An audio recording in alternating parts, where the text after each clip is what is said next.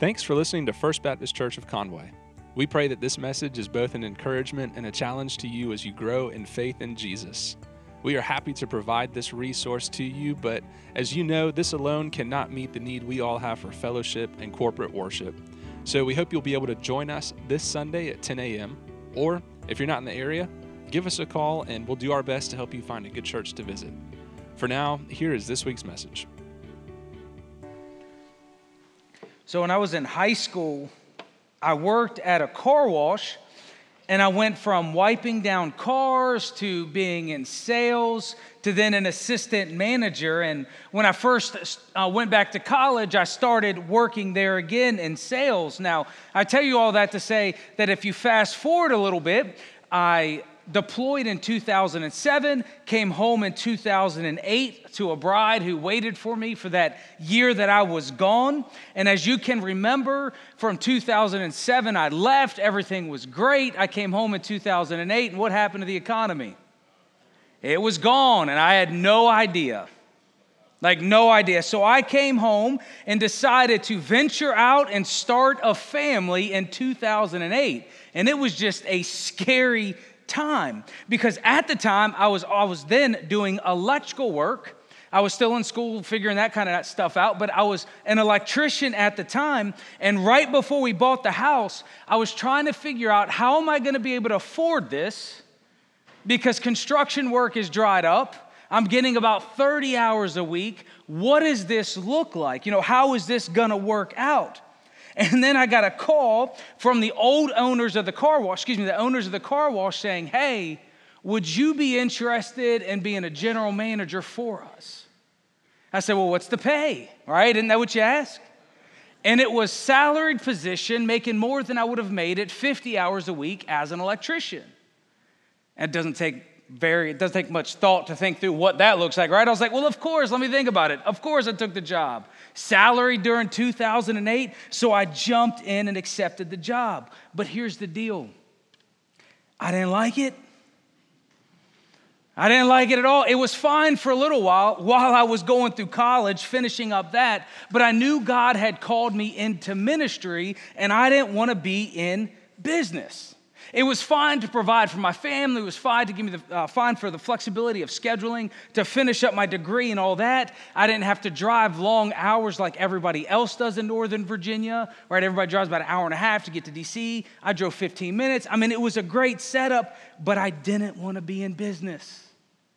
I found great purpose in the military.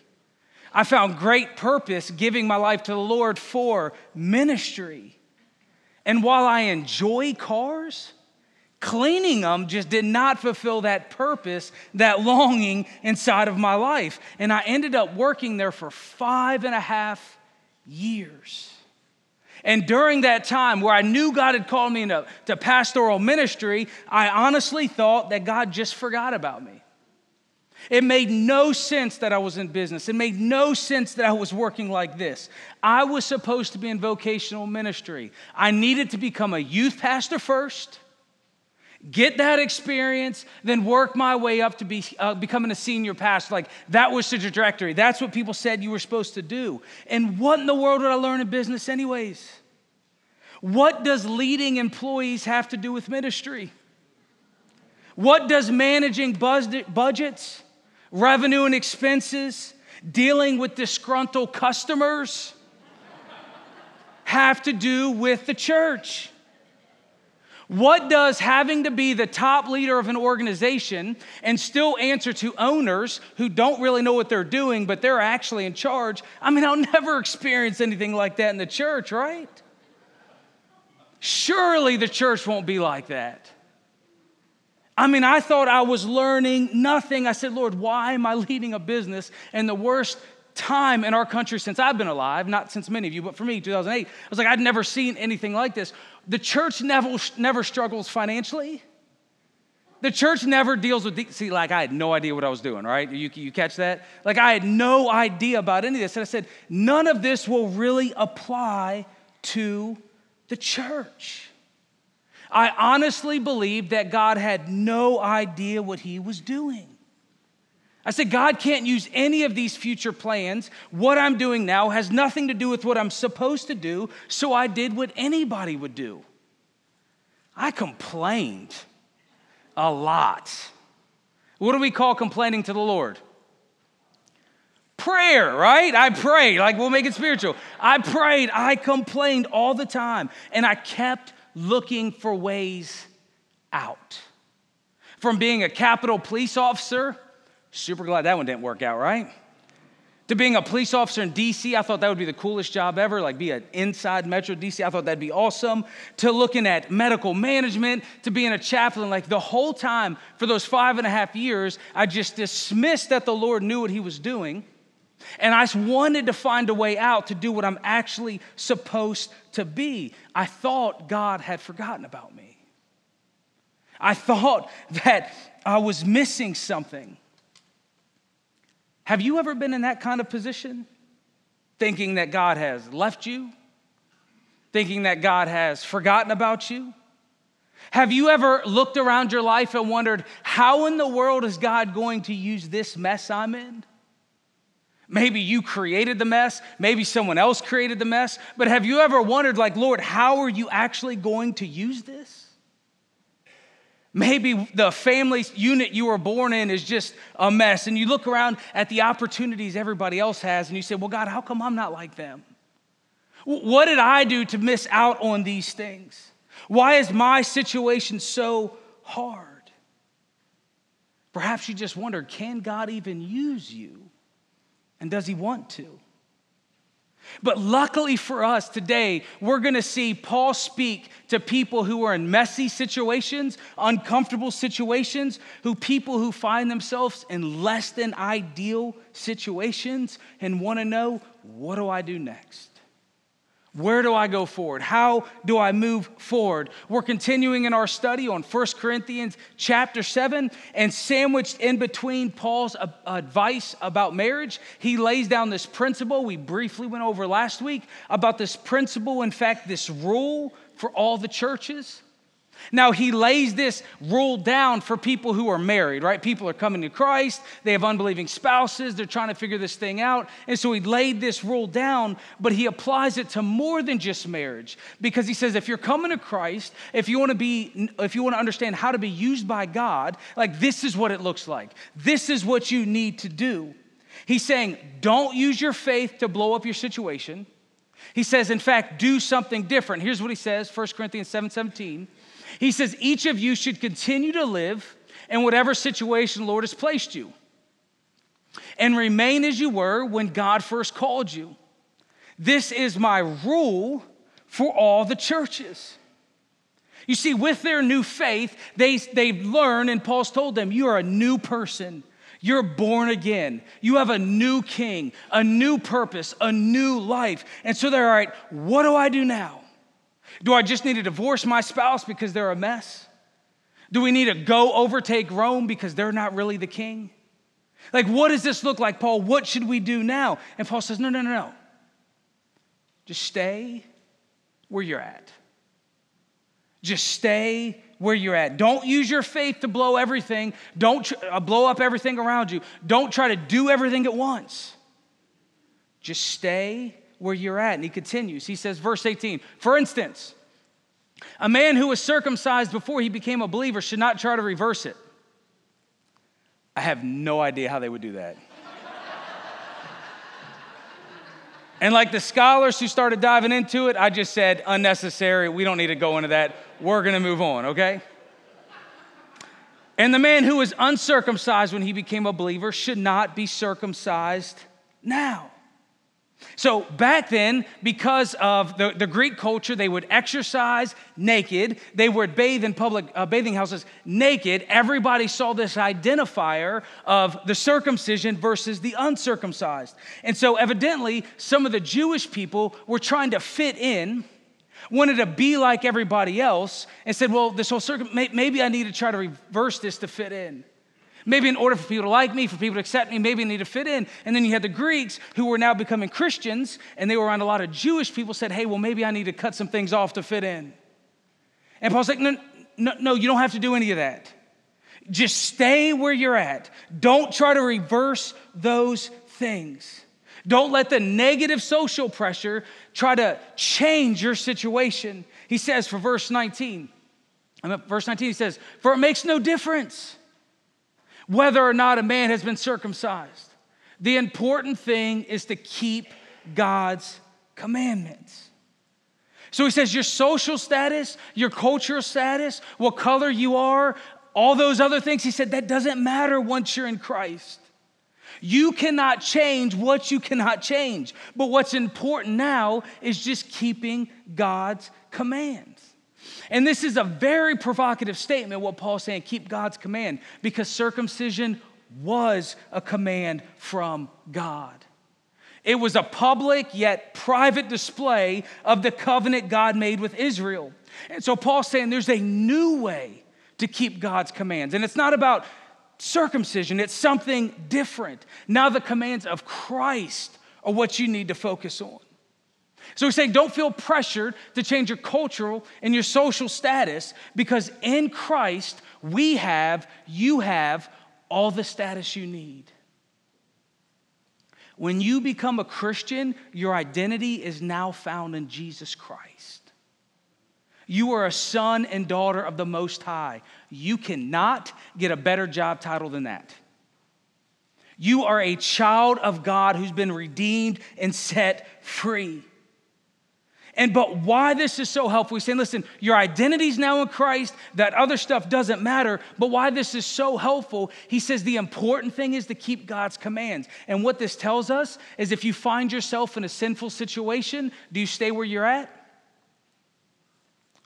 No. So remember, Corinthians was filled with sex workers and all that kind of stuff we've been talking about, it seems like forever, doesn't it? Right? Not this week. We're going to move past that. And so he says, look, if you find yourself in a sinful situation, you need to get out of that. Don't stay where you are if you're in that. He said you need to move out of that, but that other stuff you're worried about doesn't matter. Just remain where you are. So for instance, if you find yourself in a sinful relationship, move towards holiness. Move towards making that relationship right. Don't blow everything up. Take the appropriate steps to make it right. Keep God's commands. Then he repeats himself, verse 20. He says, yes, each of you should remain as you were when God called you. Because there are some things in our lives that we just can't change. Circumcision or not circumcised. Well, being circumcised is probably one of them, right? He says, so don't worry about it. If you can't change it, don't dwell on it. And let's be honest, church, how much do we worry about things we can't change? How often do we think about things that have no bearing on the immediate future? We're just stuck in the past, but not looking at God's preferred future for you. You're dwelling on things that are done, that can't be undone. So Paul says, move forward. Move forward. Now, does this mean for you and me, does this mean we don't do anything? If we're staying in the situation we're at? No, because this whole idea of keeping God's commands, it's that while we're in this situation, instead of blowing everything up around us, we develop that relationship with Jesus Christ that we need to have. In that staying where you are, this is where you pray. This is where you read God's word. This is where you grow in your relationship with him. Because then if you train yourself and you're able to start listening to him, he'll direct your steps. He'll direct your path. Because for them, they were not following Jesus. They were not following God. They were doing whatever whimsical thing that came up. Now he said, no, stay where you're at. Calm down. Hear from God, grow in God, and allow him to work through you in that. Verse 21, he continues. He says, are you a slave? Don't let that worry you. But if you get a chance to be free, take it. And remember, if you were a slave when the Lord called you, you are now free in the Lord. And if you were free when the Lord called you, you are now a slave to Christ. God paid a high price for you, so don't be enslaved by the world. Now, slavery back then wasn't what we think of in American history of slavery. But either way, I think we can agree, owning another human being is not a good thing. Right? It's just something we need to move forward. And remember, slavery to them is what the tractor is to us today. or machines to us today. They couldn't think of any other way to live. It was just a normal part of life. But remember, the gospel is what brought about the change in slavery, what brought about not owning people and realizing that Christ is really our owner. So we can we don't have to get stuck and condemn people who lived 2,000 years ago. It was different. We just kind of understand that's how the culture was. He's speaking to something important, and we kind of look through it. But how we can apply this is Paul saying, hey, don't worry about your career. Don't worry about the job you're in. Don't worry about your title. And that is not an easy thing to do, because what's the first question people ask you? Hey, what do you do for a living? Right, in our country, our identity is found in our career. And I remember I used to hate when people asked me what I did when I was the manager of the car wash. I hated it.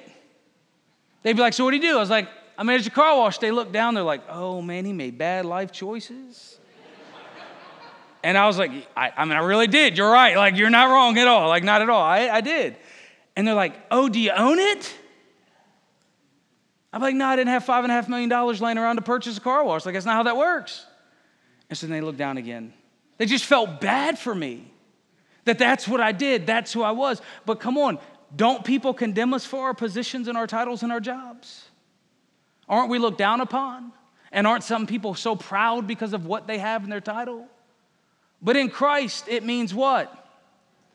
Nothing. You cannot get any higher than being a child of God. It is impossible. In Christ, we are as high as we're going to get. That other stuff doesn't matter. So now it's not about chasing careers. It's not about chasing titles. It's about being faithful to the one who created us and called us. Listen, all of us are going to face insecurities. All of us are going to face people looking down on us. But in Christ, we have to settle. He has given us everything we need. We are loved, we are accepted, and He has called us for His purposes. So in Christ, everything we do is now God's. Everything is. But Paul is very practical. He's saying, hey, but if you get a chance to take being free, what do you need to do? Yeah, take it. So stay where you are. Don't blow everything up. But hey, if you can get a promotion, if you can move on, guess what you need to do? Go ahead and take it. And he gets theological form. He says, listen, if you were a slave and now you know Christ, you're free in Christ. He's paid for you. He set you free. He's redeemed you. It's a beautiful thing. And by the way, if you're a free person and you've come to Christ, you're now a slave because He owns you.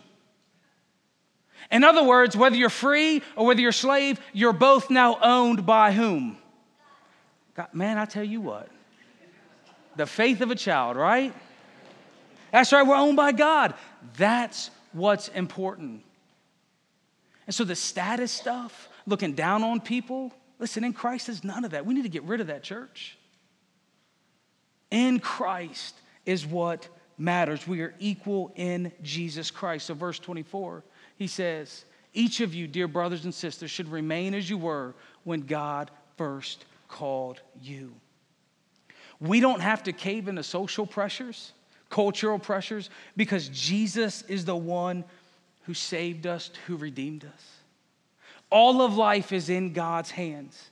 So we serve Him no matter what situation we find ourselves in, whether it's a preacher, whether it's in the military, whether it's a car wash manager, whether it's a teacher, it doesn't matter. In Christ, being faithful to Him is what matters, not what your friends think. That's not easy to really live out, is it?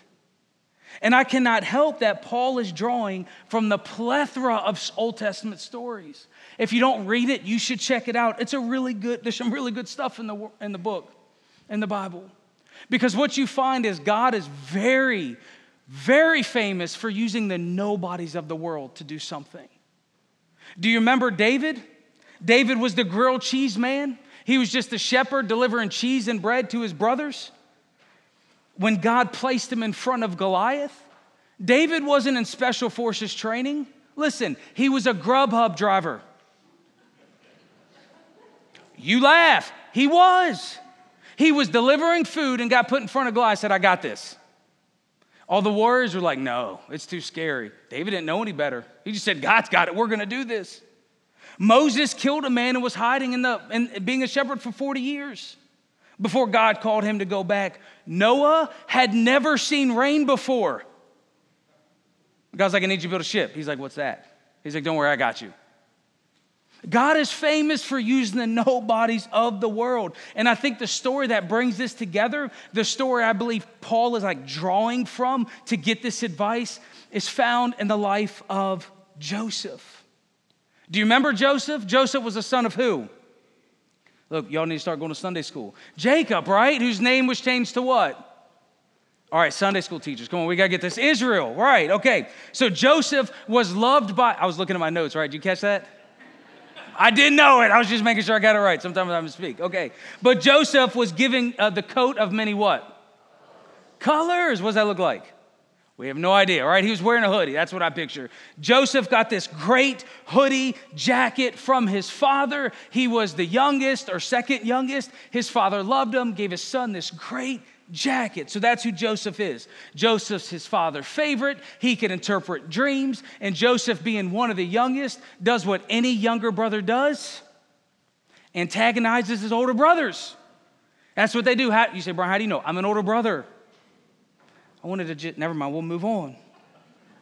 One time Joseph goes up to his brothers because Joseph has the gift of interpreting dreams. And he decides to antagonize his brothers by telling them, hey, I had this dream that one day y'all are bound down to me. How do you think they took that? Yeah, they didn't like it. He's getting the nicer things. He's boasting about his dreams and now telling his older brothers, I'm going to rule over you. So they did what most other brothers dream of doing. They got rid of him. They sold Joseph into slavery. You're like, Brian, that's horrible. I know, but they wanted to kill him. Killing him, selling him into slavery. Slavery's the better option, right? The brothers sold him into slavery, took his great coat, dipped it in blood, went home to dad and was like, I guess a wild animal got him, Dad. We don't really know what happened. But they got rid of their brother. The story tells us that Joseph was then purchased by an Egyptian officer. What was his name? Potiphar, right? And here's what it says. While Joseph being sold into slavery, here's what it tells us. It says the Lord was with Joseph. He's in slavery, but the Lord was with Joseph. So he succeeded in everything he did as he served the home of his Egyptian master. Now, the Lord being with Joseph doesn't seem to make any sense to us. If the Lord was with Joseph, why is he in slavery? This is unjust. This isn't fair. So why is God there? Why isn't God pulling him out saying, hey, I don't want you here. This isn't fair. You don't deserve this. Rather, God is with him in the midst of his unfairness, helping him succeed as a slave because God had a plan. A strange plan, I'm sure, for Joseph, who's in the middle of all this. Family rejecting him, now owned by somebody else. But he continued being faithful, Joseph did. And he was put in charge of the entire household. He became the head slave. And so God blessed Joseph by putting him in charge, developing these skills, but also blessed Potiphar, who owned Joseph, because Joseph was with him. It's like, hold on, that guy's getting blessed, but he owned Joseph. I know, but that's what the story tells us. And then one day, Potiphar's wife decided she had enough of just watching Joseph. She hit on him a whole bunch, and this time she wanted to take Joseph to bed, right? And what did Joseph do? He contemplated, right? He's like, should I do this? No, he ran, remember? He got out of the house. And then what did she do? She accused him of trying to rape her. And so the Egyptian officer did what any Egyptian officer would do that has that kind of power, threw Joseph in prison. Talk about a blemish on your record. You go from your brothers disowning you, sold into slavery, now falsely accused of rape, and now you get thrown into prison. But what does it tell us? Verse 21. But the Lord was with Joseph in the prison and showed him his faithful love. And the Lord made Joseph a favorite with the prison warden. So now the Lord is with Joseph in prison, a situation he clearly doesn't want to be in. But not only is he with Joseph, he shows him his love. Now, come on, can we be honest? Does it seem like a contradiction that God's showing you love as you're in prison for being falsely accused?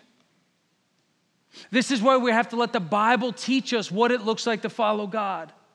Because God is with them right in it. He is right where he's supposed to be. Even though all the injustice is happening around him, God is showing him his love. You see, when you surrender your life to Jesus Christ, you're not just surrendering your heart to go to heaven, you're surrendering your entire being. You're saying, here you are, Lord, use me. But rather than being pessimistic about a situation, Joseph chose to be optimistic. In Leader Track 101, that class we've encouraged y'all to attend, we learned that leaders choose optimism. And that's what Joseph did. We know he did. Rather than complain, rather than grumble, he chose optimism, served well. He ended up being in charge of the entire prison. He became the general manager of a prison as a prisoner. That's weird, isn't it? God just kept blessing him. God kept using him. He ended up interpreting some dreams from some people who were thrown in prison. He told them the right things. They forgot about him. He was left in prison for a couple more years, and then all of a sudden the king had a terrible dream that he couldn't shake. You remember this? He had this terrible dream and he needed somebody to interpret it. And they went and got Joseph. The cupbearer said, hey, I know this guy. He can do this for you. So they went and got Joseph. Pharaoh said, hey, can you interpret dreams? He said, no. Here's what he says, I can't do it. But God will give Pharaoh the answer he desires. Would you still be talking about the name of God, being in prison, being a slave after all those years? Come on, we've tried to forget about God for much less happening in our lives, haven't we? To walk away.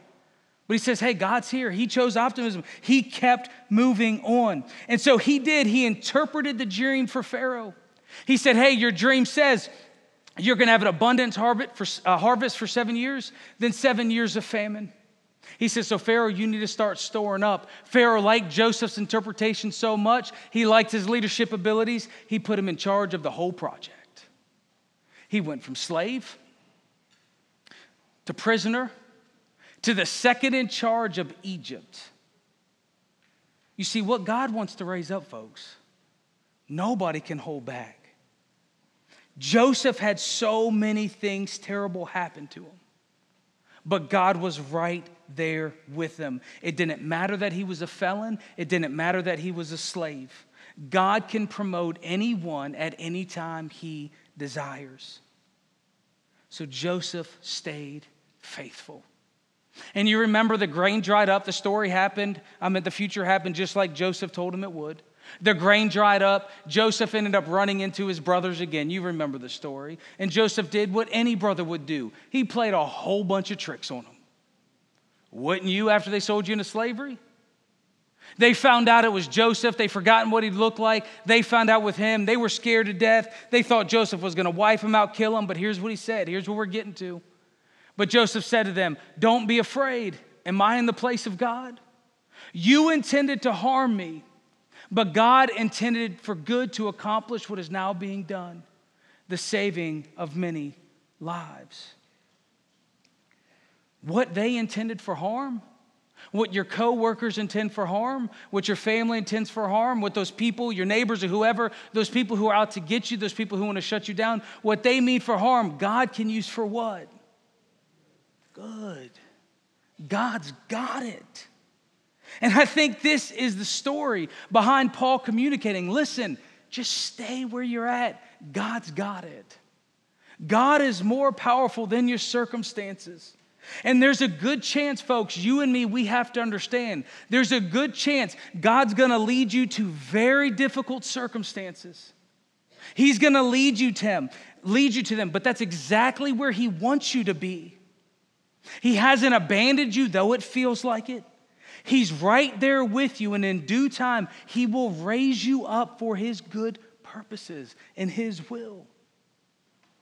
But in the meantime, you and me, we must keep God's command. Joseph did. He stayed faithful.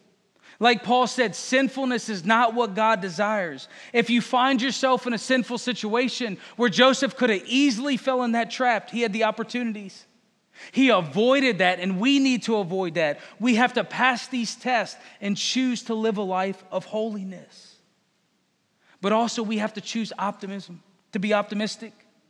It's hard when things are crashing all around you, not to get in negative, not let the negativity of other people to bring you down. But we have to choose to be positive. And we have to choose to believe. Believing that Jesus Christ is enough is a choice. Believing that he's right there with you and will get you through is a choice.